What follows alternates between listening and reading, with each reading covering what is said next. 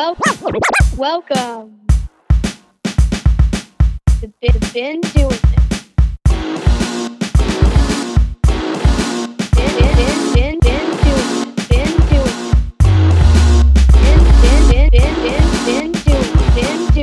Been doing this.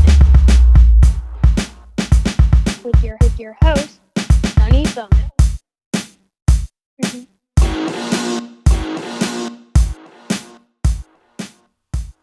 Hey, welcome back to Been Doing This. I'm Sunny Fono, and this is episode number 21.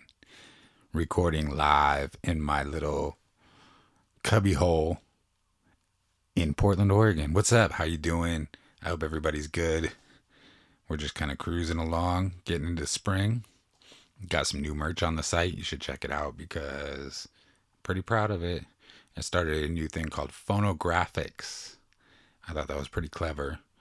And I put some shirts and sweaters, and I've got my annual baseball tee. Well, it's like a 3/4 sleeve or whatever. So that's pretty dope. I'm happy. Just kind of cruising along, spending time with Beatrice and working, being grateful. So I'm still doing this. Episode 21.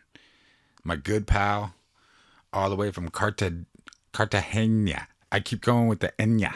I say it wrong. Cartagena, Colombia.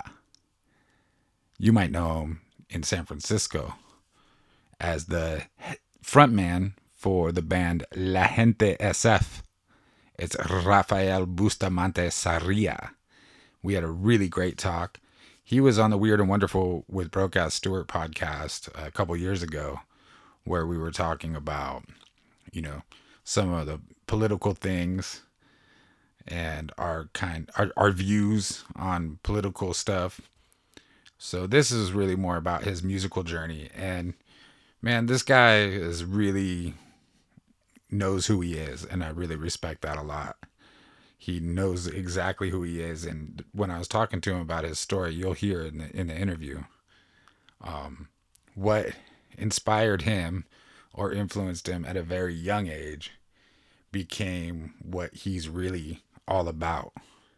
He's a super talented dude, super positive spirit, and I got to talk to him all the way from Colombia. And I got to say, I'm kind of jealous.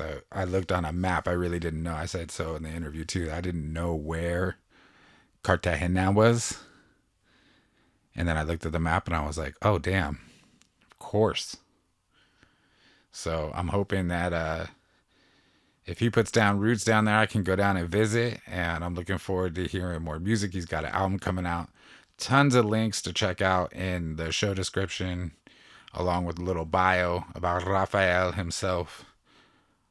If you've been listening to this show since the beginning, you'll remember that in episode 6, I had Monica Maria on, and they have collaborated on a bunch of different music and stuff too. So really cool interview, very cool dude. Really happy with it. And as I do, when I go into the interview, I play a song. And when I come out of the interview, I play a song. So that's how we do it on Been Doing This, episode 21. Rafael Bustamante Sarria, thank you for joining me, brother. And y'all stay safe out there. Peace.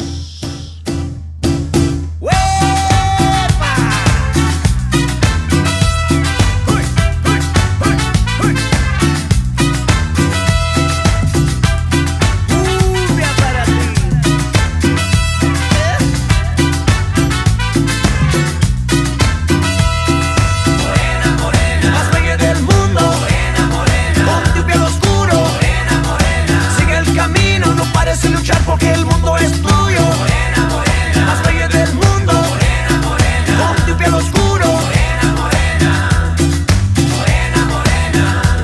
En los caminos de la ciudad, luchando, trabajando, chicas sin parar. En la bahía, ten fuerza, no llores más. Bella linda, gotta keep moving. We'll give you living, love it, keep your passion burning. Entangled in oceans of yearning. Every day, escondida en los ecos de tu silencio. Yo estoy perdido en y pianitos, la noche inmensa que baila en tu cuerpo. Siempre, morena, el tiempo está cambiando y no llore más.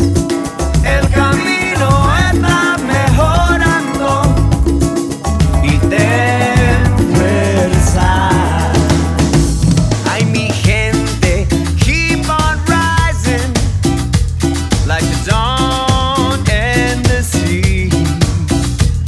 Morena, keep on fighting, Lord. Ahora it's time we get free.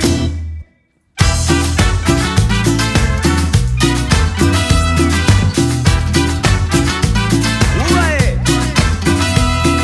Morena, morena, más bella del mundo. Morena, morena, con tu piel oscuro. Morena, morena, sigue el camino, no pares de luchar porque el mundo es tuyo. Morena, morena, más bella del mundo. Morena, morena, con tu piel oscuro. Morena, morena, morena, morena, cruzando olas de la soledad. En tu momento se encontré mi libertad. Sonríe, mi reina. Morena, bella, linda, gotta keep moving. We're giving and living and loving to keep your passion burning. Entangled in oceans of yearning. Every day se deslizan las sombras en tu presencia. Yo estoy andando una canción de tu figura. Tu mirada tan salvaje y sola. Siempre, morena, el tiempo está cambiando. No llore más. El camino está mejorando y ten fuerza. Ay, mi gente, keep on rising like the dawn and the sea. Morena, keep on fighting, Lord. Ahora it's time we get free. Morena, morena, que siga la lucha, mire qué te pasa. Morena, morena, ay, mi morena. Morena, morena, que viva Pachamama, Pachamama, Yamaya. Morena, morena, ten fuerza. Morena, morena, que viven las mujeres, si se puede. Morena, morena, morena, morena, morena, morena, con fuerza, mi reina. Morena, morena, que siga la lucha. Te quiero, morena.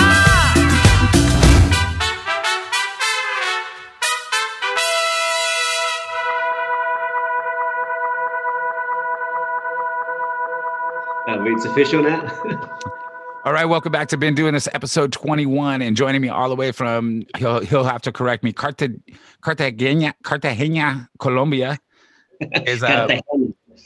say it, Cartagena. Cartagena, Colombia, the second Yes. furthest guest I've had. I had my buddy Nate Farrow join me from Australia, but say it again so I can say it right, Cartagena, Cartagena. Cartagena, all the way from Cartagena, For some reason, Colombia. like, movies and say like Cartagena with an N, but it's Cartagena. Yeah, that's just kind of natural English speaking fail. Yeah. All the way from Colombia. It's my man Rafael Bustamante Sarria. You may have heard him on Weird and Wonderful with Broke Ass Stewart. We were talking about Antifa and terrorists and stuff like that in politics. And he's got strong politics. He's an amazing musician, incredible guitar player, fire MC. He's fucking got so much energy on stage. And he's joining me to talk about his musical journey. Thanks for joining me all the way from Colombia, man. What's up? Hey, man, muchísimas gracias. Really appreciate you, reaching out to, independent San Francisco born musician back here in my homeland, Colombia, just, keeping the music going despite this world that's, broken in every way in this pandemic, you know what I'm saying? Yeah, it's pretty crazy. Like just to think about how it kind of dropped like the pandemic kind of like dropped like a bomb on certain urban areas and spread everybody out. So I've been talking to people who I've known from San Francisco who are all over the world now. And I think you're the second furthest interview that I've had.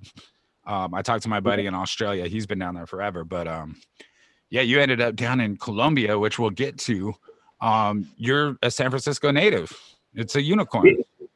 Totally. Yeah, I was about to say there's a couple of us left, but there isn't because I ain't even there anymore. Yeah, my mom is from here, from Colombia. And like, yeah, she spent a lot of childhood in Cartagena and Barranquilla. And my dad was from Managua, Nicaragua. And they met in a house party in the Mission. Oh, wow. So were they both, what were they doing in the States? My mom came to learn English, basically. And she had some like family emergencies happen here back in Colombia. Her father passed away, and she basically got stranded in the US and just had to kind of like improvise. My dad came when he was like, I think 12 or 13, like his whole family left Managua and just all moved to the Mission District, being like, cut all ties, let's just try something else out here. Was that a result of the Contra or the war in Nicaragua? Was that before? Yeah, this is way before that. Oh, okay. So, that was probably in the 60s then, right? Like, yeah, exactly. But I mean, granted, at that time, it was still under Somoza, like the right-wing US-backed dictatorship. So that definitely was a motivating factor why they're like, we're getting out of here. Like, So one thing that I had learned, I grew up in San Diego, and in San Diego, if you see Latinos, it's almost always Mexicans, right? So it's like I would say 95%, right? Then I moved to the Mission when I moved to San Francisco in 2001, and my downstairs neighbors were Nicaraguan, and then the bottom floor on the 3-story Victorian, the bottom floor, they were from El Salvador. Right. And then next door, the bottom floor were Nicaraguans, and the top floor were El Salvadorians. And I realized that they kind of crossed. They didn't talk to each other. And especially during like soccer season and shit, and they would like not fuck with each other.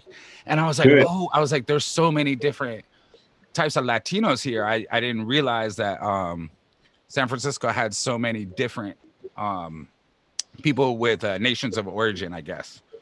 Yeah, most definitely.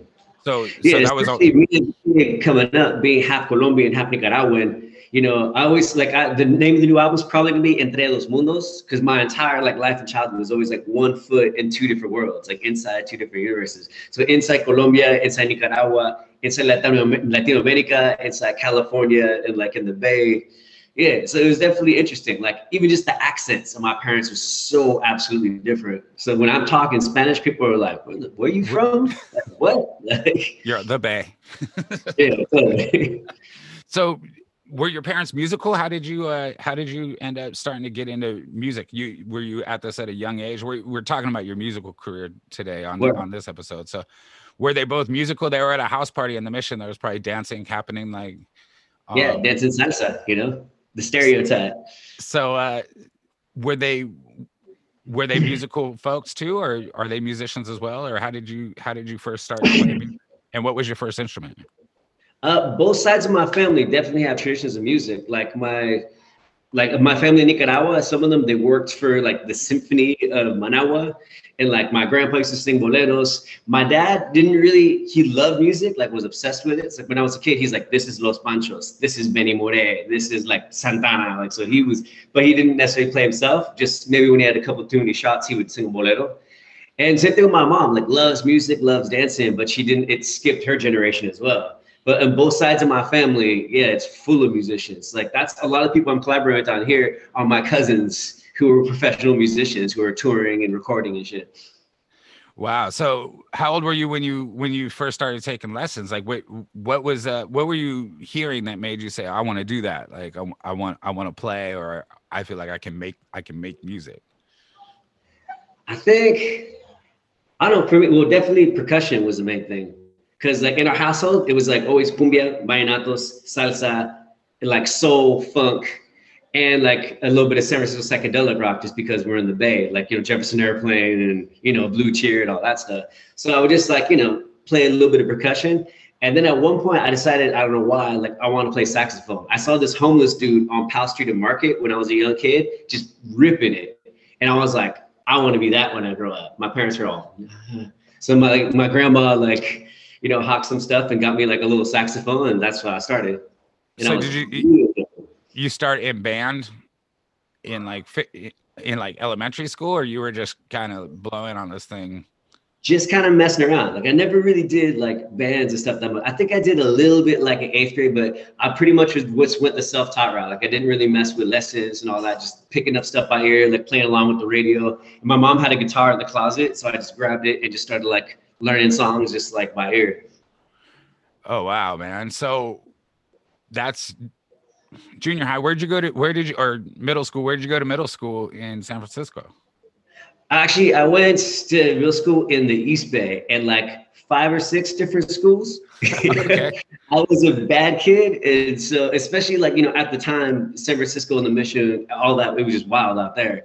So like, yeah, my parents like brought us to the East Bay to try to get us away from all that. So, but I still was getting in trouble and I was getting kicked out from school to school to school. So I was basically all over the Bay. Okay. Like, that's and why then I live in like, you know, in Oakland and Dublin and Richmond and like, you know, Berkeley, all over. okay. So you've never taken lessons, you're not trained, you're completely self-taught as far as your musicianship goes. So you picked up a guitar out of the closet. Were you still playing with both and percussion? Were you like Yeah. kind of, so you're a multi-instrumentalist still? Could you still pick up a saxophone? 100%. Yeah. And also my brother played piano. So I would like look over his shoulder and I like really got into piano and was playing like salsa montunos. And basically I did that for a long time. And then I started writing music. I started performing, started gigging, but then I hit a wall because you realize once you don't have like the language of music, like I try to explain to my band members, oh, the song goes like this. And they're like, what key is this? What are you talking about? Is this the bridge? And I just wouldn't know. So I went to Laney and then SF State to actually study like jazz, classical, West African music, Middle Eastern music and all that. And so when I got back after doing that, it was just so much easier to communicate the language of music and to like, especially because my music is like, let's take a little bit of cumbia, let's take a little bit of this, you know, West African music, let's take some like psychedelic rock, let's take some like deep reggae. And if you don't have that charted out and really explain or have the language to communicate what you're trying to do, like it's a 6/8 right here that goes over 4/4, no one's gonna know what you're talking about. You know? Yeah. Okay. So you learned theory in college then, like Yeah, absolutely. where you could actually structure things.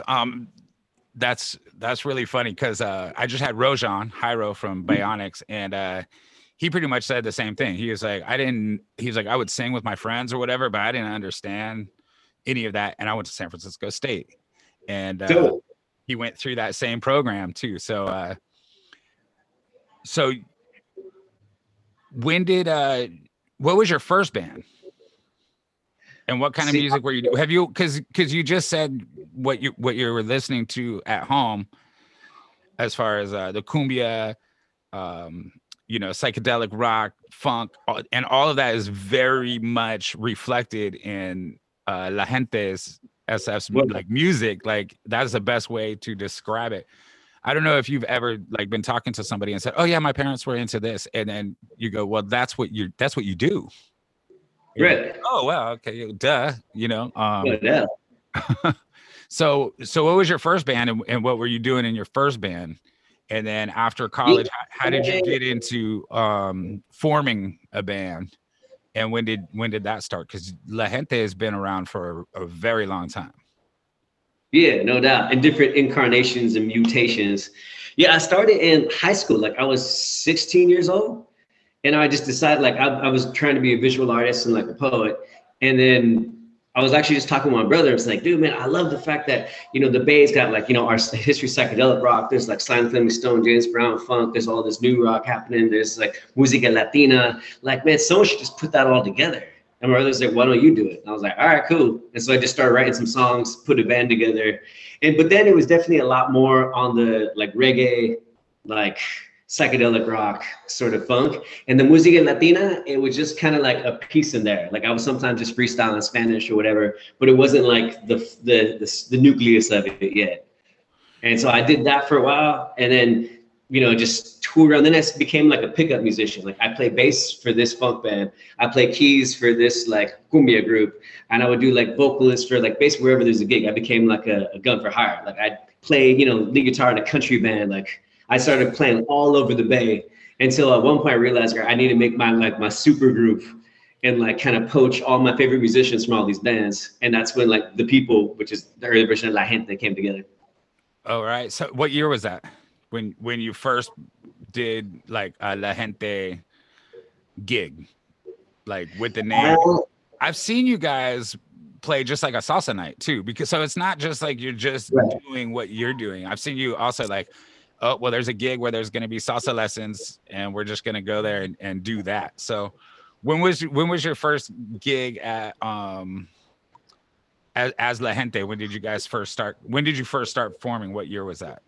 As far as putting together? Well, you said first when we started, we was The People, and then we did that. We had that moniker for a long time. So and that was like when we officially became The People was like, damn, like 2000, 1999, something like that.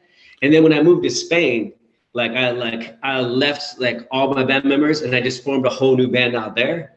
And so I was living in Madrid and Barcelona for a while, and we just toured all around Europe for a couple years. And then when I got back to the States, I had like a bunch of different musicians. Like there was this band called Orisha, which now kind of became sort of Bang Data. And so I like poached half of their members and some of my old members from The People and some other musicians. And it just felt weird calling it The People. So I'm like, but it's still my music. So I'm like, let's just call it La Gente. It's a compromise, the same thing. And that was like 2007, around then. All right. So Bang Data, and we'll get to that because you have Deuce Eclipse on your new tune, who's a local MC, Bang Data, and then my buddy Michael plays guitar for them, and he's like one of my favorite guitar players ever. Yeah. And their previous incarnation was Orisha, and The People. My previous, we played like 1,000 shows together. We gigged all the time, and when Orisha broke up, like kind of Juan Caipo, the drummer, like producer who produced our last 2 records, he was like, all right, I'm starting this new project. Like, Deuce, who, rocks with Sinai. And and I knew Deuce because he's one of the only Nicaraguan rappers in the Bay. So then eventually that turned into Bang Data. But for a minute there, we were like this kind of weird fusion of like La Gente with Orisha. We had the same bass player, Juan on drums. Like, so yeah, it's been.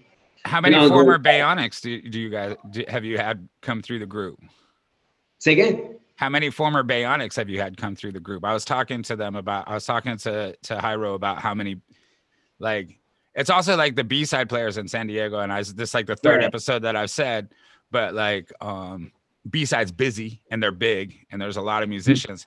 But if you see them on a Friday and then see them again on a Saturday, it's probably not the same lineup. You know what I'm saying? So it's like they're just grabbing whoever can come rock, and they have like this kind of rotation, but they also are like a launch pad for local musicians to kind of like shoot off and start doing their own thing or forming their own band. So what would be the max? You guys are big. I've seen you guys in a formation of like 12, right? But I've also seen you guys in a formation of like 6. Totally. So yeah, I mean, especially when we're touring, like it's always easier to kind of strip it down because you're paying for hotel rooms, flights, transportation, making sure everybody gets paid for the gigs and all that. So we 5, 6, like I don't like stripping it beyond that because then you lose a lot of like the interplay, the syncopation of the música latina. Like if the pieces are not there, it doesn't really like it doesn't vibe the same way. No why. But yeah, I mean, we've gotten up to like 13, or we just did a show with Awesome Orchestra, and I was like, like 50 of them combined with us. So it was like a full orchestra and the full band. So it definitely, it morphs depending on what's needed. Okay, so when did you guys cut your first record? You've never really been known in San Francisco, to my knowledge, as like a solo artist, although you might be writing a lot of the stuff for La Gente or The People. You always kind of put the group moniker and the group name on it more so than taking the personal credit for it. So I've never seen you release like a solo record. Mm-hmm. So when did you put out your like first album? Was it The People? Yeah, it was with my high school band and stuff like that, we put out some little demos and stuff, some demos like that. But our first like album was, I think that was about 2001, 2002.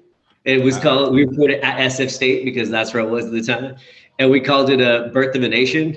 based after that horrible last movie, because it was like politics talking about like the roots of what is U.S. identity, imperialism, white supremacy. We were already on that tip. And so like, yeah, the idea of that was, you know, people try to rewrite history that here's what the U.S. is about. And that point is like, if you see that movie, Birth of a Nation, it's actually an accurate representation of what the U.S. is all about. So the whole song was talking about what are the roots of the birth of this nation. And so that was like in 2002. And along the way, like you was saying, I had a lot of different producers, different managers be like, man, it should be a Rafa. It's way easier to sell. You should just do it like that. But for some reason, I prefer the collaborative idea. Like, let's make a collective of musicians, artists. And even if I'm writing the music and like writing the concept, I always prefer that umbrella, like the people, like gente, power to the people, instead of just being like me. Because self-promotion, I mean, as an independent artist, as you know, it's already weird to promote yourself. Yeah. And it just feels like an extra level of just like, I don't know, a disconnection that I never really enjoyed as much, being like, Rafa, check out Rafa. Whereas like, check out La Gente SF, man, like feels better to me. Yeah, and it just kind of casts a wider net because you'll have more people working on promoting it, everybody who's playing on it, you know. Yeah, it's different, I think, as, you know, just being a DJ. I'm just doing this. It's weird though. Anytime I print something, I'm screen printing shit, but if I put my name on, I feel weird about it. If I'm like, oh, people want to wear that, I don't know. So I try to think of something different to do about it. But getting back to that first record, that's kind of a good pivot, because a lot of your lyrics and content have to do with either like some sort of politics or some sort of group consciousness. It seems thematic from all the way to the beginning of your stuff.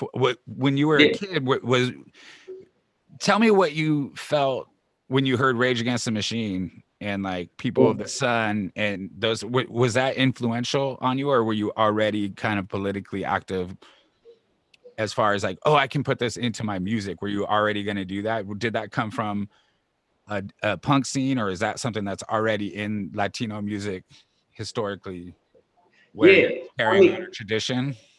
So yeah, Rage Against the Machine, like I loved it like immediately, because I already was like really into hardcore and hip hop, and like you said, like the anarchists and the anti-fascists of like the punk rock scene, I was like definitely tied up with them, and I already was an activist. And also because being, you know, Colombian Nicaraguan, like so much of the problems that happened in Colombia and Nicaragua were direct results of U.S. imperialism. Like the Sandinistas, Somoza, the Contra-Revolution, like all that stuff happened because of the U.S. And if you know even this much about your heritage as a Latino immigrant, you're gonna see the U.S.'s hands in everything. And also then, like early, because a lot of my heritage is indigenous. And so like same thing, if you read anything about like the history of indigenous people in Las Americas, especially in the United States, you know, that there's no way you can't become radicalized, become political. And so, yeah, there's a lot of like Latino artists who are already like kind of pushing that. And then, you know, Rage Against the Machine, hip hop, Dead Prez dropped around that time too. I loved KRS-One.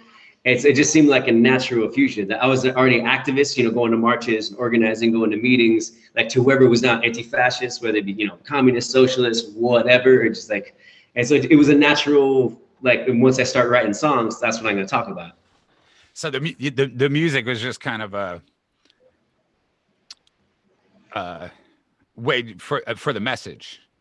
Yeah. And that's kind of like in a tradition, because that's something, I mean, that's something that I realize, at least from what I can understand, because I'm not a fluent Spanish speaker, but in the English lyrics that you're using, I would say like a good 80% of your songs have some sort of content to them that has to do with either resistance or just kind of like uprising. And like, I think the whole vibe of the name of the group and the way that you're doing things is very much of a communal thing.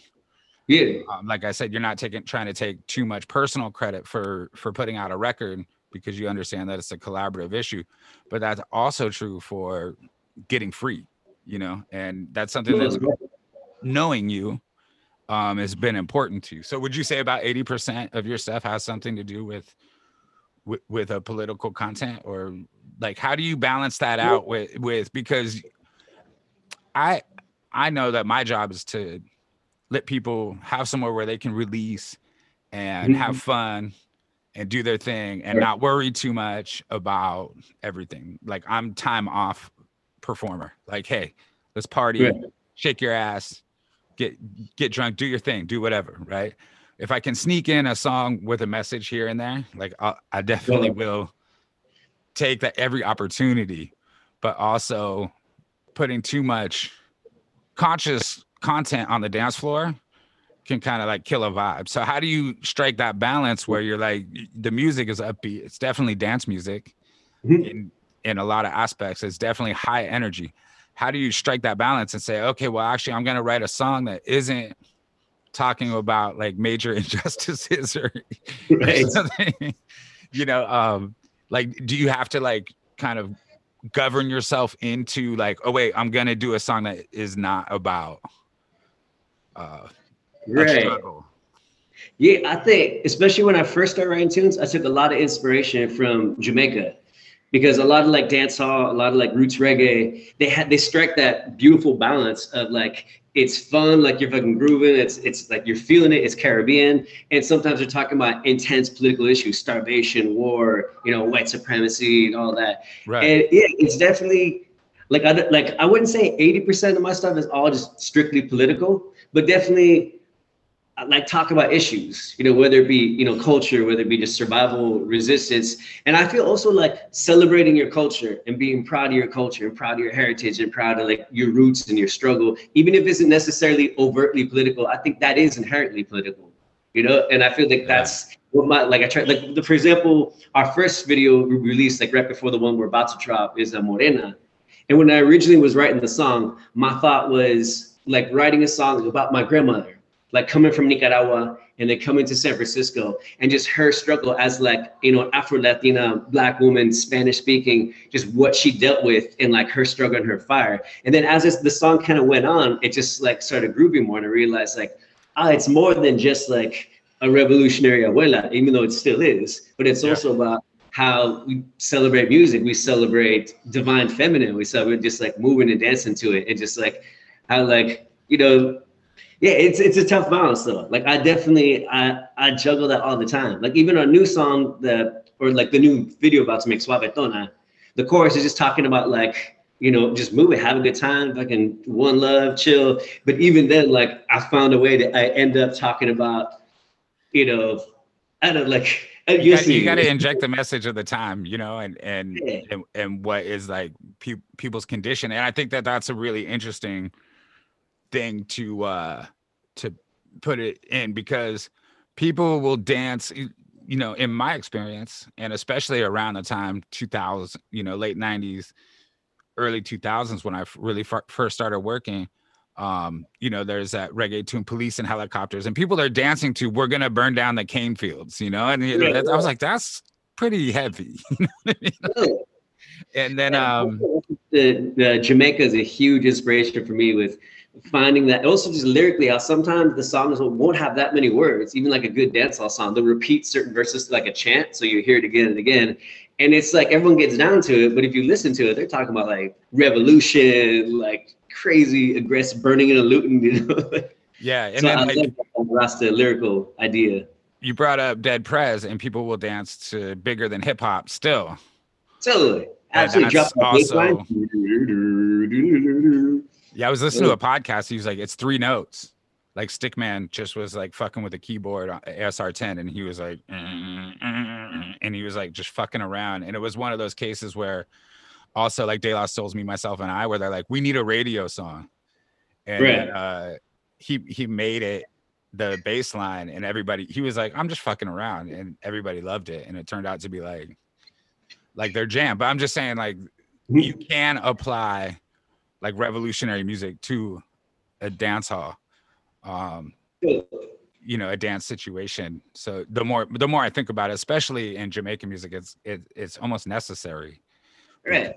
Because that is, you know, real that's like revolutionaries music. So that's why you have such a, it's not surprising to me, but you have such a vast tradition of So using music to, you know, speak truth to power and stuff. So 2007, you guys put out a record, right?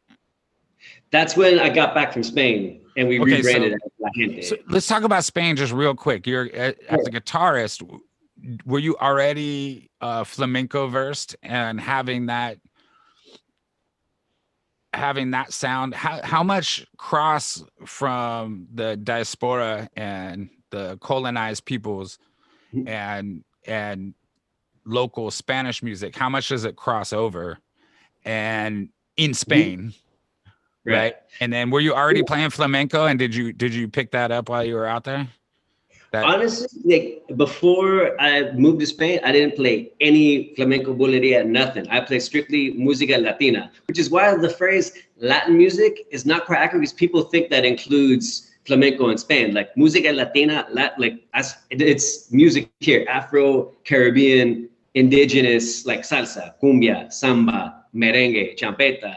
You know, and whereas Spanish music is something totally different. That has nothing to, like, of course, there's some crossover because we were colonized by them. That's but, what I'm we're saying, not Spanish. And so even when I was in Spain, like I would hang out with like in some Roma bars, you know, like they sometimes call it Gitano, but they don't all like that term, so I stick to Roma. And I definitely picked up a few licks, but honestly, that's never really been a big influence in my music. Like I'm strictly Caribbean is where I come from for sure. And at the time when I was in Spain, like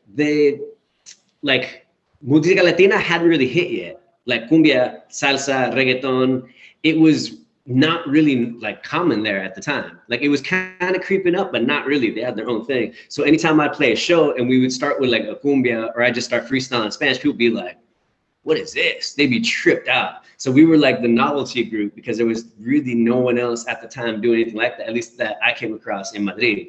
I mean, there was a couple like straight up like groups of Cubans playing Cuban son and Cuban salsa. But as far as like original singer-songwriters fusing influences of Latino America, there was like Mano Chao, and you know, that was it. Is he Spanish? He's originally from, I believe he lives in Barcelona now. I'm not sure if he's Catalan, but he moved to Latino America and recorded a bunch of stuff in Brazil and Mexico, and that's when he blew up. Oh, okay. I was unclear. I like his music, but I thought he was diaspora as well. Yeah.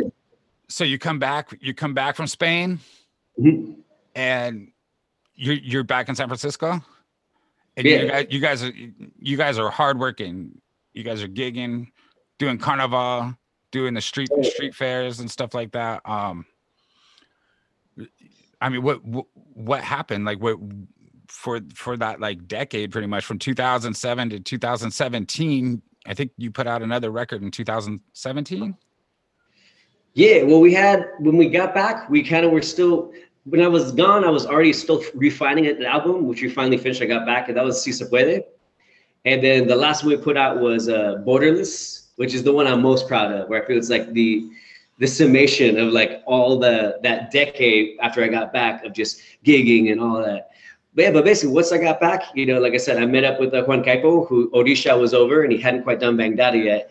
And like, I felt like the version of the people that was there before is kind of gone. So we came together and formed the new La Gente. And yeah, and then we put out like, you know, a lot of live albums at that time because we were just gigging, festivals, tours, travel, gigging. And so we put just a shit ton of live material.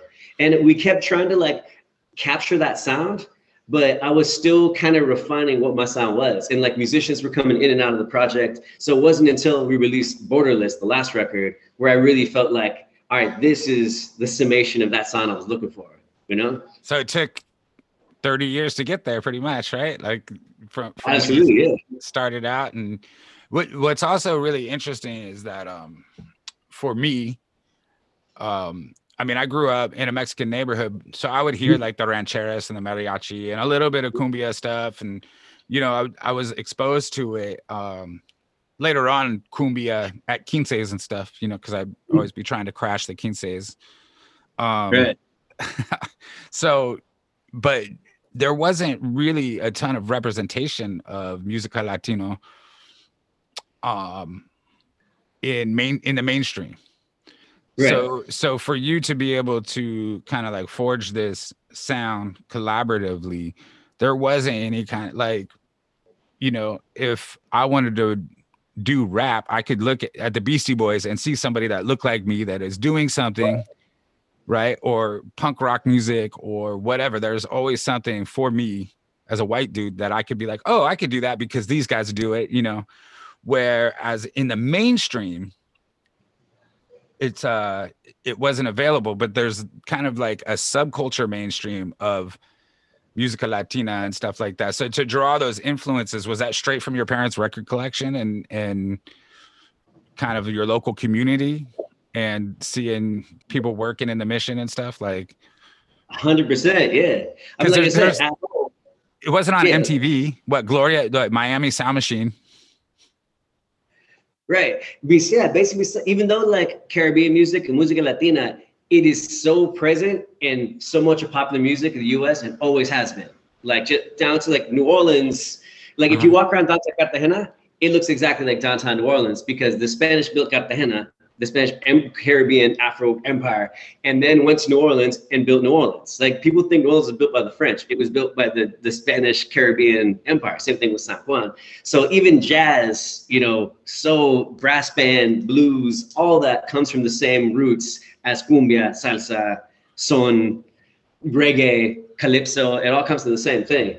But we're right. But as far as the mainstream, as far as representation, there was like Santana, Gloria Estefan, Selena kind of bubbled up a little bit. Oh, she's La Reina, but then I was talking to Filthy Drones in the last episode, and I brought up Desi Arnaz was kind of like the first time that people were like, oh, there could be like professional Latino musicians, like in America, like on the mainstream where they were like, oh shit. So he got platformed somehow.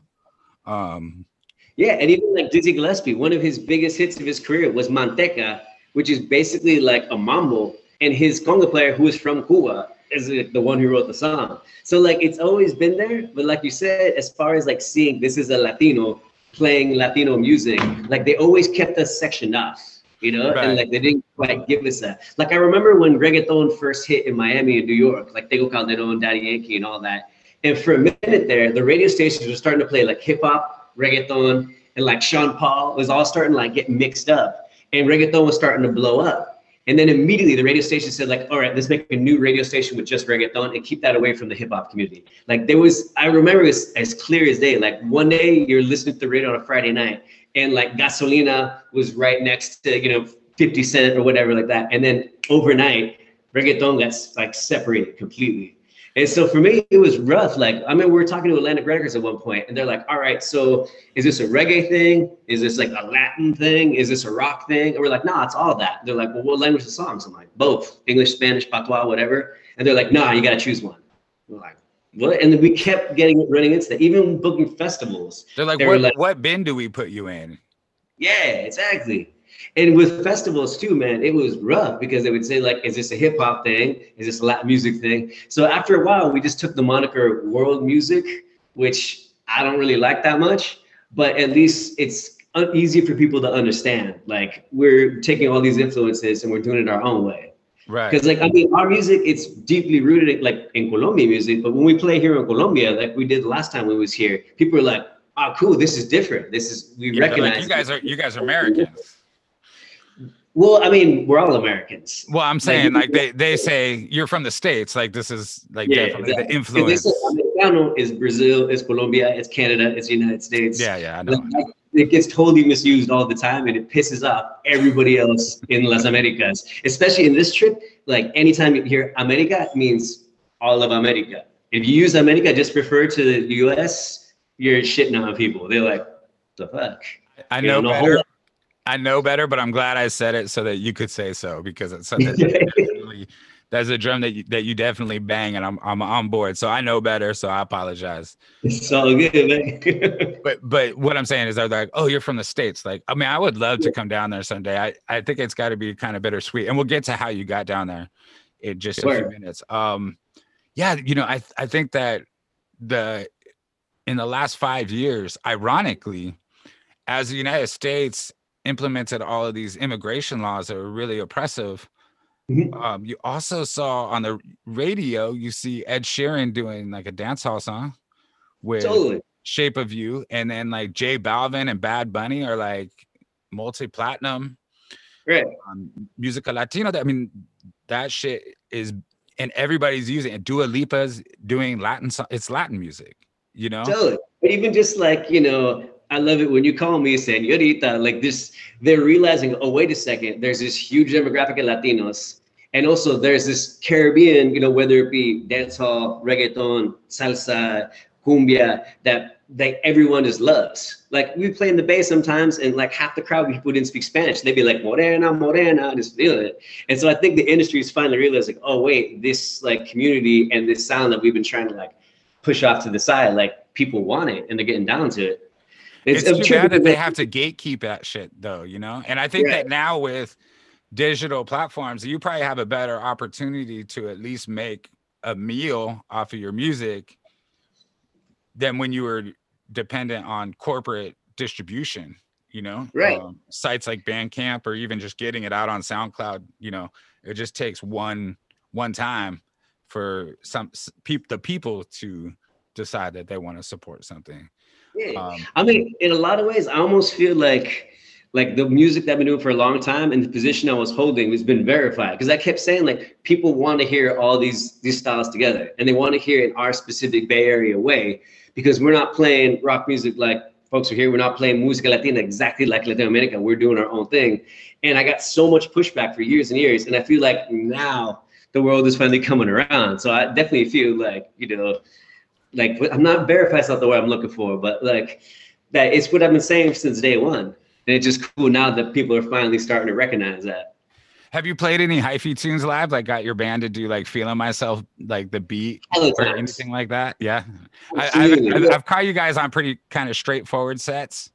Mm-hmm. You know what I mean? Where you haven't really broke that down. I want to see you guys play. Like how long of a show do you think that with a couple of rehearsals do you think that you could probably put together?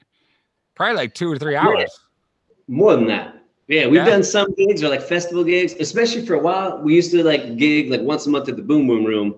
And granted, there's hell of problems with the Boom Boom Room, so I'm not endorsing that spot right now.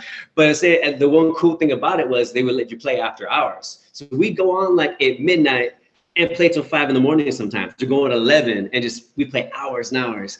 And it used to be like, even back in the day when we first started in 2000, we would always have like whatever was the hot like hip hop tune, like whether it be like E40 or whatever, and we just do like a live band arrangement and maybe like add like a merengue or something on top of it. And that's kind of something we've always continued doing, and especially like throwing up the hyphy stuff, like whether it be Mac Dre, you know, E40, all that stuff. Like I love doing that. It's just when we like fuse it with some other like styles, like oh hell yeah, hip hop, Bay Area hip hop is a foundation just as much as reggae or cumbia for me for everything I do. When was your last gig as a band? Since we're a year into COVID right now, when was your last gig, and then what was your first cancellation? I think my last gig was actually a solo gig. That there's this market, what's it called? Man, and basically I used to play like once a month in Berkeley. It'd just be me with my guitar and a microphone. I just like sing some gente songs. There's hella noise. It's all good. And I remember the last one I played was like damn near a few days before the sit and plays happened, or stay at home and all that. And so already it was like a ghost town. There was like barely anybody there, and it was like we knew the shit was about to drop. And I remember that same week we had like tours booked here in Colombia. We had tours booked in Texas. We were gonna go back to Spain. We had shit up north. We were going back to New Orleans. We had all these festivals lined up for all 2020. And within like a week and a half to 2 weeks, every single one was canceled. Like it was, I mean, that was the most stressful time of this whole pandemic. And we were supposed to headline the Chapel with Barrio Manouche, was supposed to be the supporting act. And I love that group. And yeah, and we kept like debating, like, are we going to do this? Or are we not going to do this? I don't know. What do you think? How bad is this going to get? And once we realized like, no, this shit's here to stay. Yeah, it was like a couple years worth of bookings just all disappeared overnight. Yeah, same thing. So that was all within a week. And then So you stuck it out. I tried to stick it out in the Bay.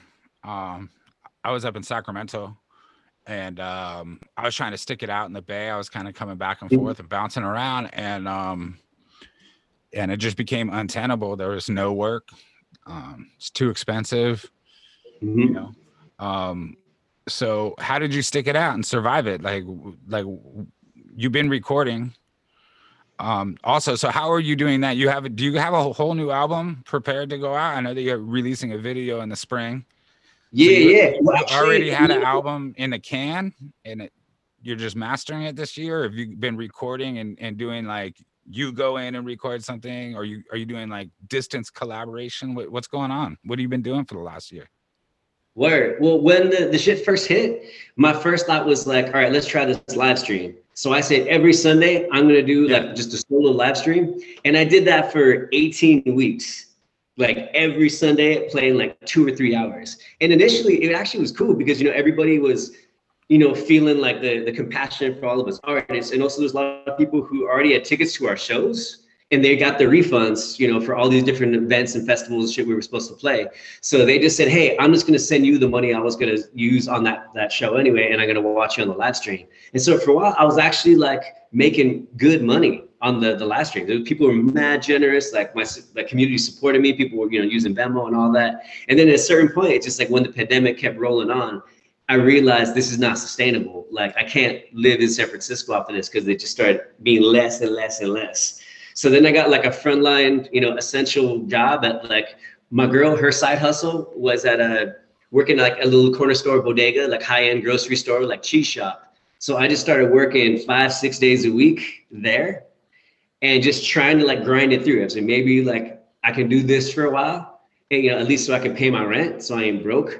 And then hopefully things will bounce back, and like, you know, things go back to normal. But once I realized like this ain't going anywhere, and I was working 5-6 days a week and making half of what I was making as a musician. So I realized at a certain point, like, why am I hustling to lose money here in a city that's, my industry is gone? You know, so then my band, we got so hella frustrated. We started meeting up in my conga player's backyard. We'd all be 10 feet from each other wearing masks. And we're like, we can't gig. Let's record an album. So I just self-financed it out of like just my pockets, my savings. And we just like, we already had songs that we'd kind of been gigging with, but they were sort of loose. And we just grinded. We met up once a week and just in this backyard, even with the sky full of smoke, when all San Francisco was on fire, wearing masks. And then we went to Women's Audio Mission, and we recorded bass, drums, congas, all the percussion. So basically the foundation of these 5 songs are good to go. And I'm here in Colombia, and I'm gonna be meeting up with some of the champeta producers, and I'm gonna record all the guitars, as well get some guest musicians, guest percussionists here from Colombia to be on it. And eventually I'm gonna link back up with my keyboard player in San Francisco. He's gonna record the keyboards and also vocals. Monica and me are gonna do the vocals. And our clarinet player, Morgan, she's in New Mexico, but she's gonna send her stuff from there. So it's just an ongoing process. Like if we can't gig, we gotta stay creative. We gotta keep inspired. So that's why I started making music videos. I'm like, I might as well get directing videos. And you know. Yeah, it's good to have that content. Shout out Monica Maria. She was episode 6 of this show way back last year in May. So yeah, she's incredible. I told her her album changed my life. Yes, yeah, absolutely. Just the song Nuevos Camino, I was like, I'm wide awake and I'm listening, and I was just like, I was in a transformational stage, kind of coming through my sobriety, and I was like, oh, well, not to get too weird about it, but in Alcoholics Anonymous, they guarantee like a spiritual awakening. And I feel like her song kind of like kicked that up for me, where I was like, oh, I'm here. And I'd finally like come down into my body to be able to do what I'm doing. So I feel you on the super hustle. Was it part of your plan always to move to Colombia? When did I know you're temporarily down there, but when had you decided that you were going to do this with your album, with the remainder of the album? You got your 5 tunes kind of like ironed out in the Bay, and then did you know ahead of time that you were going to end up in Colombia, or was this part of the plan, or did you just kind of like go, hey, you know what? Yeah, honestly, like initially when we started recording the album, we just was like, we were all just frustrated. We were, caught indoors. We were all broke. We couldn't gig. So we were like, we just needed something creative to do, some outlet. So at least even if we can't like be within 10 feet of each other, at least we could play some music and express everything that's going on. Because, that's the one thing I say of the upside of this pandemic is when's the last time like all of world capitalism was grind to a halt and forced people to reflect themselves. You don't have the distractions of sports. You don't have the distractions of like the regular world, the hustle and bustle. It's like, what do you got? And so I feel it's actually a cool moment of awakening and self-reflection. So we want to do something with this. We want to take all this shit we're feeling and put it into something. And so initially I thought I was going to record and complete the entire album there in the Bay and then put it out. Like that was the whole plan. Like, even if it's just online, let's just do it. But then when I realized just like it was just unsustainable. Like we were in purple tier in San Francisco, like friends and family were getting sick and passing away left and right. And I just realized like it wasn't worth it. Like what the hell was I doing there? Like, I mean, already before the pandemic, I was already considering leaving the Bay and leaving the United States. I just was over the United States and was considering back to Spain, Colombia, mix it up. And once this happened, it was like, it just reminded me of everything that is wrong systemically with the United States and culturally and politically that I'm like, let me get the hell out. So it worked out like kind of as a happy accident that like I was talking to my tia here in Colombia. And every time I talked to her, she would always say, hey, why don't you just come stay with us for a while? Like, come visit. And then I was telling her about things really bad in San Francisco right now. I don't know. And she's like, why don't you just come here as long as you want? And I was like, yeah, yeah. So like packed up my apartment, let everything go and then head down here to Colombia.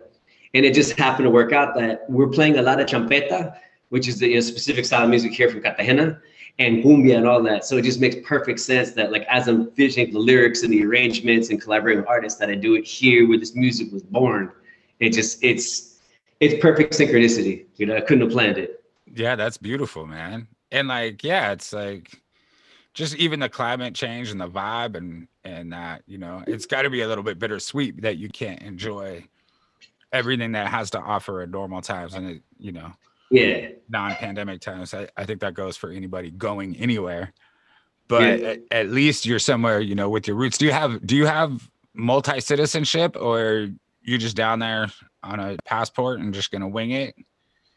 Yeah, unfortunately, I don't have Colombian citizenship. Like my parents, when I was a kid, they had the option of that, but they never quite set it up. And I should have done it years ago, but just never did. So yeah, I have to be back in the Bay in May because actually my passport's about to expire. So I got to get that renewed. And while I'm there, I'm gonna like finish tracking the keyboards and and the vocals with Monica and all that.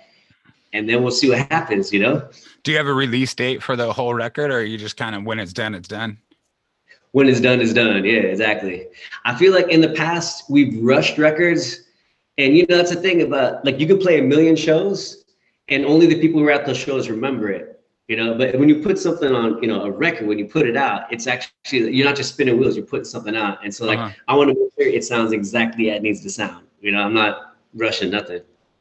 Yeah. I've been just throwing up demo beats on the Patreon. It's like, this is definitely not something to sell, but I just wanted to show people my process and like and progress, like where things improve and get feedback and stuff. And that's been fun. That's been something, like you said, taking advantage of this time. Like I have time off where I would normally be doing some sort of supplementary 9-to-5 or hustle or something like that, where I kind of filled my time in with like, my new mantra is make something rad every day. And that's if it's something to eat, if it's a song, a mixtape, a podcast, whatever it is, I'm trying to like make something rad that is like me. So that like if something happens to me that my daughter can look back and she'll have all these digital files that's kind of like her father's spirit and work ethic in one place, so that's been like a blessing. That's been one of the blessings of this pandemic, like rest in peace, of course, to everybody who's passed and of course everybody that's suffering economically because of capitalism and how this is set up to fail so terribly. At the same time, it's given a lot of people who've struggled for a long time a little bit of slack to kind of do what they're supposed to do with themselves, you know, if they choose to seize that opportunity, you know. And there's plenty of things in the way, like San Francisco rent, right? Or you know, there's definitely barriers to that. But as creatives, I feel like it kind of leveled out the playing field a little bit, where, you know, creatives and artists who struggle to get by monetarily because they choose this path, or the path chose them, you know, as artists or musicians in general. You know, it's like, to the rest of society, it might not be a legitimate profession unless you've like made it on some sort of like acceptable cultural like classist level, until they need you for something and want to lowball you for for your service. But it's not. But then all of a sudden, all these people got laid off, and everybody's kind of like, everybody's on unemployment, everybody's on food stamps, you know, at least here in the States. You know, it kind of leveled out the playing field, where it's like, well, what you were doing wasn't all that important either, right? Or that wasn't a real job, you know. And people that were like doing tech jobs that got laid off unceremoniously, just kind of like left in the wind. I'm like, was that a real job? You told me to get a real job, you know? Right. Was what you were doing a real job? So it's just been a real interesting time. And I'm glad that honestly, I definitely feel that, because like, we've been for them on 2020, we had all these tours playing. We're supposed to like tour the world. We had all these festivals, and I was hell excited about that. But we would have recorded this album if that would have been the case. And that's the thing, is like, a lot of musicians in the Bay, you play in multiple groups, a lot of them do anyway, and you have your 3 side hustles just to squeeze by. And when I'm talking about successful musicians who sell out, you know, the Independent and Slims and play these big festivals, a lot of them still have like these hardcore side hustles or full-time jobs on top of that. And so for me, it's been a blessing in a weird way, because we weren't on tour, because we weren't doing these festivals. I actually was like, hey, let's record something. Let's put a new album out. I've been sitting on all this footage for these music videos for the last record, and I would never have time to do that. Like, because just there wasn't time. We were just grinding just to survive, and not thrive, just survive in the Bay Area. Barely and survive. That kind of stuff, mentality I can't fuck with anymore, you know? Yeah, and then you'd say, hey, you know, it's a struggle, and they say, get a real job. And you're like, what the fuck you think I'm doing? And like a lot of musicians, professional musicians that I know in the Bay, a lot of them, I'm not going to throw out a percentage because I don't know for sure, but a lot of them are fucking school teachers. Yeah. 100%. You know, that's their real job. They're saying, I'm still struggling to get by. Well, get a real job. Well, I work fucking 50 hours a week coming out of pocket to buy my kids instruments. What the fuck are you talking about? It's just like, the logic is so fucked up. And I was hoping for like a little bit more of an awakening, but I guess time will tell if people want to kind of see things for what they are. It seems like after the election, everybody's willing to kind of turn a blind eye to what capitalism's doing to us. And that, you know, both parties don't give a fuck. So yeah, I don't know. I mean, I'm a little bit, I do have some envy that you're there. I'm like, fuck, like that's somewhere I never even thought to go. And then like you told me you were going there, and I like admittedly did not have a geographical sense of exactly where that was. And then I looked it up on the map, and I was like, fuck yeah, that's what I want to go there. Like that, that sounds great. So yeah, like I said, I keep getting this like survivor's guilt sometimes, because I'm here because I was pressed out of the city and I couldn't keep working a frontline essential worker. And like my uncle passed away from COVID, like right towards the end. And then I had multiple like coworkers also catch COVID, and just it happened left to right. I'm like, this is ridiculous. Why am I doing this? And I'm not coming up and I'm losing money. And so like, I mean, that's why I feel absolutely blessed that, you know, I spent a life as an immigrant getting shit for it. But the upside is I had a place to go. Like I have family here. I have like a support network, and it's also a beautiful place. It's compared to, you know, currency, like we can live well here and be happy.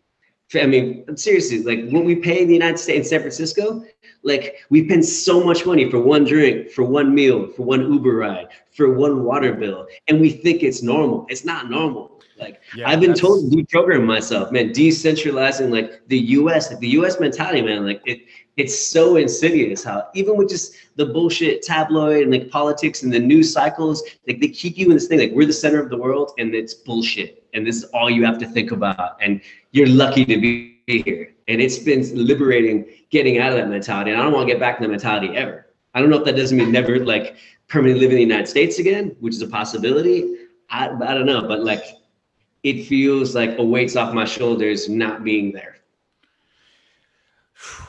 Man, I can only imagine. I just moved another state away. I think we've hit a loop on that, but yeah, I just moved another state away, and it's incredible being able to have a little bit, left over. So the record, what's the record when it's ready? What is it called? Do you have a title? I'm thinking, well, there's a song that we've been playing for a while called Entre Dos Mundos, which means in between two worlds. Oh, yeah, and perfect. And like I was saying before, how I was always, my entire life was in between Colombia and Nicaragua, in between the United States, Latin America, in between like, wealthier family members, communities, and like poor hood ass, ratchet communities. And just, so I felt like, especially since I'm literally recording this album in between these two worlds, like Entre Dos Mundos just seems like the perfect title. Like, and I'm working with Odell Hussey, who's a photographer. He's done a lot of architectural photography. He also makes this beautiful artwork and collages. And we're working on this idea of like literally having me with my guitar and showing like the Mission District, San Francisco, the downtown, and then always showing the Torrello and Cartagena, the beaches, and have a piece of them together. So I think Entre Dos Mundos is what we're trying to do. And there's still a possibility we might throw in one or two more songs, because like now that I'm actually not grinding to survive, like output is like I have so many more songs and lyrics and concepts and ideas and stuff popping out that like I don't know, it's a blessing and a curse right now, And then so we're gonna go out with a song of your choosing. You send that to me. There's going to be links in the show description for all things Rafael and La Gente SF. Anything else that you want to like promote or bang on, we'll put in the show description. One other question I'm very curious about as a Weddle that might not understand such things. Mm-hmm. When you guys perform, everybody's wearing all white. Mm-hmm. Can you? Is there a significance? A lot. Yeah, actually, it's a religious thing, because a lot of people in the group we're practitioners of Santeria, and like my conga player, Monica as well, and so it's definitely part of the tradition, part of ceremony. Also, like if you're in a stage in Santeria of like making santo, and you're getting more into the tradition, you have to dress all in white for basically a year. And there's all these regulations and things you can do. So I think for us, it just shows that, we're having fun, we're partying, we're making music, getting down, but also there is a cultural, spiritual rooted aspect here that we're representing. And that's why we mix a lot of the cantos of Orisha, the actual religious music of the tradition, into our songs, in the lyrics, in the rhythms. And on the new record, we have a couple songs where we actually have the pata drums, which are the traditional ceremonial drums of Santeria, and they're being woven into the tracks along with hip hop and cumbia and champeta. So yeah, it's definitely, we're just repping our tradition, our spirituality, our culture, our heritage. And the Afro-Latino like religious and musical presence is so strong. Like Cartagena is a black city. It is 100%. It's like Afro-Latino. And that's why if you listen to this music that all of Latin America loves, you can't deny that it is the fusion of West African music and indigenous Native American music with some colonizers' blood sprinkled on top, Uh-huh. Cool. Well, I've always been curious. So I kind of wanted to like ask about that. I hope you don't mind if I didn't ask about it insensitively. Yeah, no, absolutely not. I mean, I think it also, if you're from the tradition, like if you practice Santeria or Candomblé or Voodoo, like we're not often enough, they come to our show, immediately recognize like, oh shit, there's, we're connected. And like a lot of the stuff that we wear, like these are my colors of Yamaya on my hat. This is also connected to tradition. These are my leques as well. So, I mean, it's cultural signifiers for us. It is our culture. It's this Latino culture, but at the same time, we're repping like as strong as we can. Yeah, cool. Well, I mean, I've seen you wearing that hat for years, or something similar. Is that the same one? No, it's a different one. Yeah, But, the one that I didn't realize that there was a significance to it.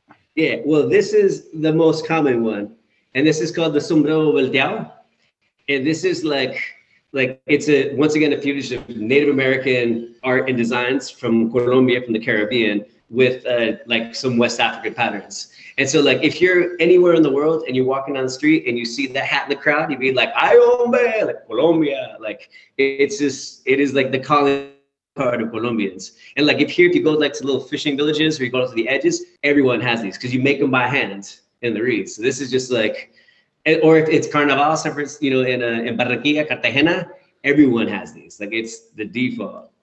So That's, for sure, that's this is so like- rad. Yeah, that's so rad. You don't realize sometimes when you see people that you've known for a long time, the intention of what they're wearing, Yeah. you know. But it goes back to the same before that our music, like, it's not always overtly political, but even like to what we're wearing, there's statements being made, you know? Well, man, you are fucking completely. It seems like your consciousness around your identity, spiritually, musically, artistically, and politically, is all very well tied together. I think in this conversation, we kind of started out from when you were young, and those things influence you kind of inherently, and then it's grown to become what you're really about. And I really respect that about you. I really respect your art, and I respect your spirit as well, man. And you're somebody that I look up to. You're somebody that informs my politics, you know, as far as correcting certain things from kind of a white anarchist perspective that can be somewhat reductive to other folks from different cultures, you know, those types of things. I'm always striving to be a better anarchist, and you've been a guiding light for that. So I appreciate you on many different levels. No, and igualmente, I appreciate that. And that's the weird thing. Like, obviously, we've existing in a lot more in social media than we're used to. But like, I definitely absolutely appreciate like your uncompromising shit talking voice when it comes to cultural, political issues. Like, you don't take no shit and you call people out every time. And like, it's hella refreshing, you know? Because a lot of times, like, I hate to say, especially during these Trump years, I've seen a lot of folks who I was convinced were allies of immigrant communities, Latinos, or just, you know, and just seeing them coming out with this elitist nonsense, conservative, like US mentality. It was eye-opening, man. Like during the Trump years, folks that I thought were totally like down, and even if they're anti-Trump, you realize how so much of that's baked into their DNA. Like I had to cut ties to a lot of folks, man. Yeah, I was like, hold on, bro. Like you say you're a revolutionist, but you're like rooting for Bob Mueller and the FBI right now. Like, there's a lot of incongruence. Like, you know, like you say, you know, fuck the police, but then you're saying that you want Trump in jail. Like, which is it? You know, so. Yeah, it's been a frustrating, alienating thing. A lot of people that I talk to personally tell me, you know, that I should, you know, not do so much or not say so much, or like, why don't I shut the fuck up? Or, you know, there's a muzzling happening after this last election where they're like, everything's fine now, and it's like, no, it's not. It's not even close, and it might get worse. They guess they're gonna have to see it to believe it, you know. And then again, they're gonna say, you were right.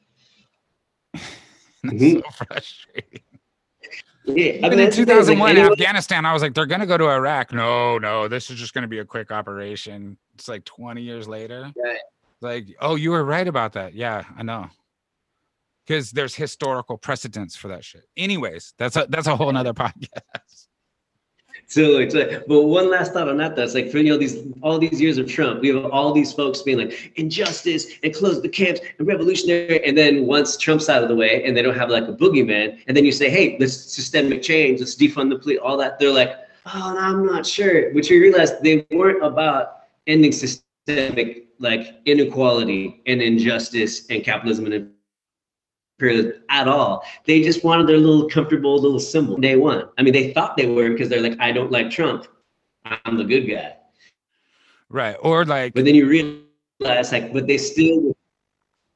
they still what? I lost you. But they still will defend the empire. They will still defend the greatest country in the world. They'll still defend the exploitation of capitalism. They will still defend the status quo of all these underclass of private. They're all about it, but they just don't like somebody saying it out loud.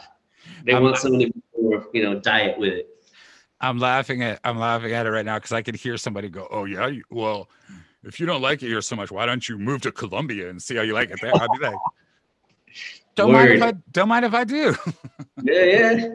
I mean, that was the icing on the cake, man. Like I said, I was already thinking about getting out before, Yeah, I saw a statistic of like malnourished children in Venezuela is like 13%. Malnourished children in the United States is like 14.9%. I was like, oops, flawed logic. Yeah. And I was like, what if there was no sanctions? Like they would be doing great, So anyway, like I said, that's a whole nother show, and you speak out on it. And I think that, if people end up following you on social media or whatever, they'll kind of get a better idea of what you're about. But I think it's important to continue to bang that drum as well, because, U.S. imperialism doesn't stop, and Joe Biden and, they can't say all cops are bastards and then celebrate the vice president. That's just, for me, those are things that I'm unwilling to compromise. Right. And that's the other thing too, that I was saying, being here in Colombia, like people have a lot of political discussions. Like it's really common that those conversations happen all the time. And for them, it's obvious. Oh, you have two right-wing parties. There's Republicans and Democrats in the United States. We see that. And they play against each other, and then they keep the empire going, and then they keep invading countries. It's so obvious people down here. Whereas in the US, people are so tribal and blue no matter who, and this and that they can't see beyond that. And whereas I'm talking like, Colombia, it's not like a third world poor country. It's actually pretty wealthy compared to the rest of South America, but there's still wealth inequality. But even somebody here, random guy on the street selling coffee, can tell you, oh yeah, the US has two neo-fascist parties that kind of, ping pong against each other, and they use it so they can get wealthy and exploit people. Yeah, of course. Well, again, I hope they will continue to trend towards the awakening that's kind of necessary if we want to have a better world for the next generation. But absolutely, yeah, man, dude, I appreciate you so much. And we're gonna go out with a song. Is there anything else you want to say signing off from Colombia? Is there anything you want to tell folks? Yeah. This is big. You get to 1,000 listens in the Bay. So if there's something you want to say to your people. Well, one thing, just like obviously these are tough, unprecedented times, and I know people are hustling and people are struggling. But like I said before, we're at a great a crossroads, an opportunity to make some huge change and shift just in our mentalities and descend to the way that we had been doing things, and to do things in a more, sustainable way of looking at things. And also, one thing I want to say is that on this new record, we're featuring a lot of champeta, which is a style of music that's here from Cartagena. And it started when, basically records for the 50s and 60s from Congo and Nigeria started coming in here to Colombia. And since Cartagena is, like I said, it's an Afro-Latino city, they immediately started listening to all of this West African music and then fusing it with all the indigenous Afro-Latino music we already had here, and it became champeta. And so we're featuring a lot of that on our new record. And I feel like it's a very natural, powerful, electric fusion that's happening that I don't really hear a lot in the world. And I'm really looking forward to putting this amazing champetu scene here in front of the rest of the world with this new record. And also our new video Suavetona featuring Deuce Eclipse from Mangdata, that should be coming out in a couple weeks. And we're shooting footage all over. We're gonna shoot some footage up and down all over the city. So we have a whole bunch of music videos and new music in the can that we're just gonna keep pushing out. So we're taking this time just to be creative and to do the best we can with the little bit we got, Yeah, man. Well, I appreciate the spirit, and I'm pushing on the same path. So if there's anything else I could ever do for you, you let me know. And as these tunes come out, let me know. Maybe I could try to remix one or something if you want to send me some stems. Yeah, Absolutely. And the song that I want to go out with for sure is Suavetona. It's from our last record and it's the new video coming out. And we have like hours of footage and all over like this area of the Caribbean. And I can't wait to fuse it with our films that we already filmed in San Francisco and some stuff we filmed in Catalonia and Barcelona in solidarity with their struggle going on right now with Pablo Hasél and all that's happening. So, you know, it's a global movement. Yeah, I can't wait to see it. And yeah, man, it definitely is. So man, I appreciate you again so much. Thanks for joining me. And what's the song? Suavetona? Suavetona. Suavetona. Here it is from La Gente SF, all the way from Cartagena, Colombia. All right. Thanks, Rafa. And I really appreciate, you know, your voice and making time to you know, help me get my word out as well. And just, yeah, please keep doing what you're doing, man. Stay out there. Like, it's exactly the kind of voices we need right now. And like more than ever, man. Please. So keep doing your thing. In solidarity, brother. Eso.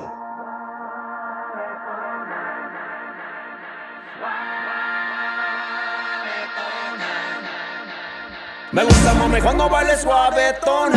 Quiere que siempre emociona. En San Francisco, Cartagena, Barcelona. Me gusta mami cuando baile suavetona. One love, one love. What everybody need. One love, one love, one love is what I really need. Ese ritmo es tan pegajoso pa' todos los colores y amores del mundo.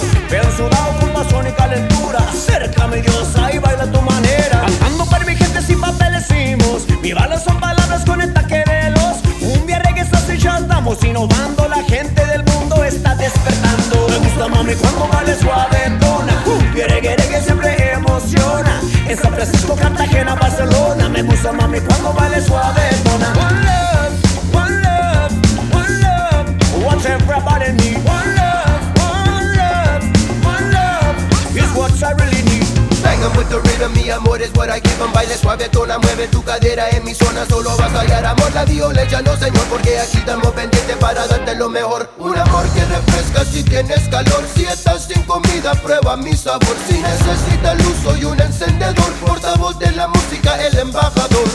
Me rhythm, tear it apart. I'm gonna take it and make it a spark. Doesn't matter where you are. This medicine pa' curarte todo lo malo que ves allá. Y mama, solo te quiero besar. Give the love, I give it all. Everyone to the dance hall.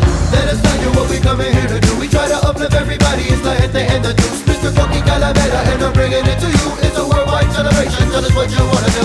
Me gusta mami cuando baile suavetona. Cumbia, reggae que siempre emociona. En San Francisco, Cartagena, Barcelona. Me gusta mami cuando baile suavetona.